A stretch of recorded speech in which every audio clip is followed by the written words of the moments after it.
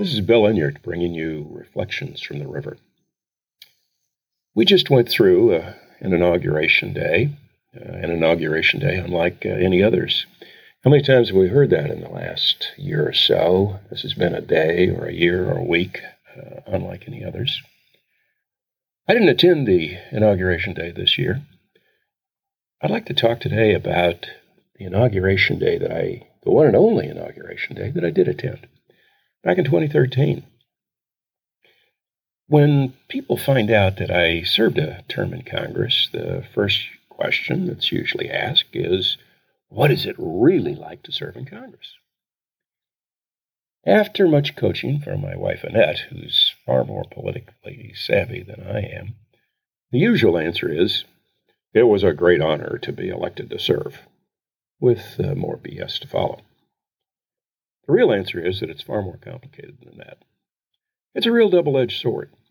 Some terrific opportunities to work on important life-changing policies, opportunities to meet and work with incredibly interesting people, and some of the most mind-numbing, boring, and generally unpleasant tasks in the world.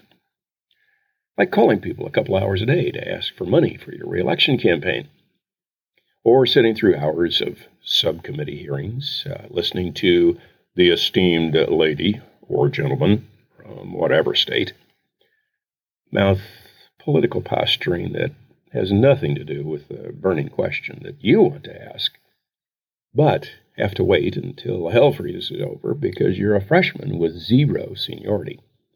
So your question must wait until it's your turn.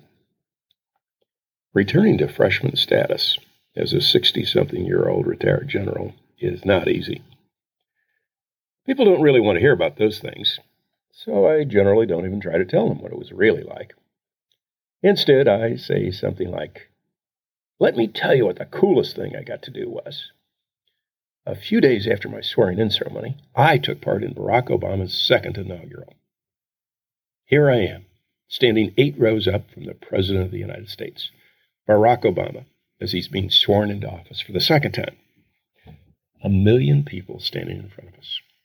1 out of every 300 people in this nation watching as the reins of power of our democracy are assumed. Bill and Hillary, George W. and Laura, George H.W. and Barbara, the justices of the Supreme Court. Unbelievable.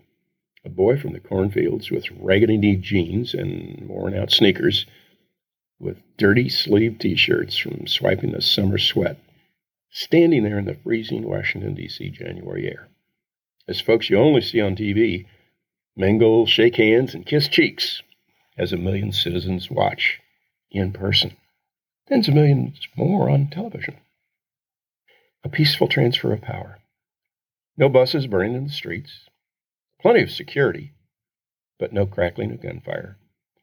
No tanks belching diesel and death. 1 lone protester perched in a tree, hundreds of feet from the Capitol steps, screaming indecipherably about abortion. Capitol Police ignoring him, properly diagnosing that sooner or later he'll get cold and or hoarse and come down or shut up. He does. Annette really has a better view of the ceremony than I. She's sitting 3rd row from the stage, dead center in front of the speaker's podium. The seats reserved for cabinet members or for spouses of senators, congressmen, and other worthies. A terrific thrill for me to be able to bring her here, to have her witness history. It's particularly a thrill because I'd had to cancel taking her to the president's first inauguration. In January 2009, I was in my 2nd year as the Adjutant General or Commander of the Illinois National Guard. In that position, I'd come to know Senator Dick Durbin and his staff. After Obama's 2008 election, I asked Durbin's office for tickets to the inauguration. They came through. Annette had her wardrobe planned down to shoes and jewelry. When I realized I couldn't go. Here we have the first black man elected president of the United States.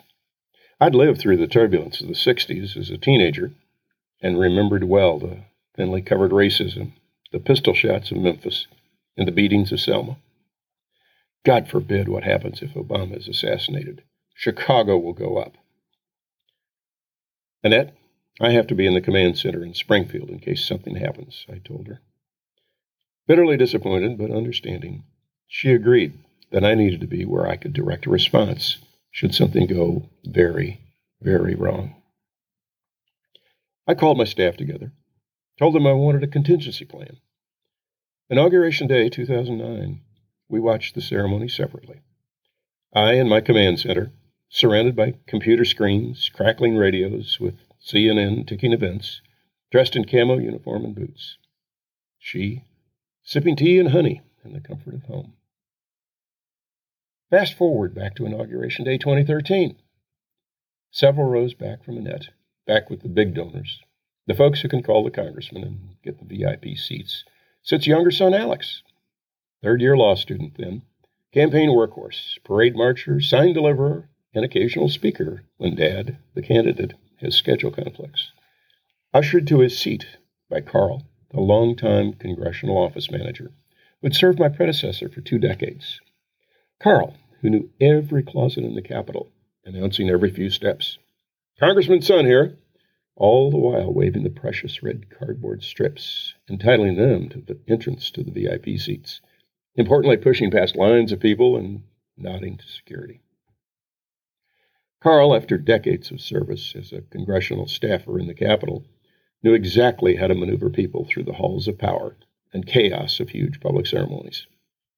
I'd given Carl the VIP seat next to Alex, knowing that he would keep an eye on him and ensure that Alex survived the crush of the throngs. It wasn't until much later that I learned the depth of gratitude for that ticket. Carl, a black man, was thrilled to be within a baseball throw of the stage as our nation's first black president was inaugurated for the second time. He and Alex clapped, cheered, and high-fived their neighbors as the ceremony concluded. It wasn't until I was leaving office 2 years later that Carl, with just a hint of bitterness, said to me, Congressman, I want you to know how much I appreciated that VIP inaugural ticket you gave me. I was never even given a general admission ticket to President Obama's first inauguration. I just stared at him. I didn't know what to say. The military maxim of take care of your soldiers and they'll take care of you, so deeply ingrained in me that I couldn't imagine not including one of my team. Half a decade after leaving office and leaving him without a job, Carl still calls occasionally to see how the judge and I are doing. Reflections from the River. You can email me at bill@BillEnyart.com. That's BILL@BILLENYART.com.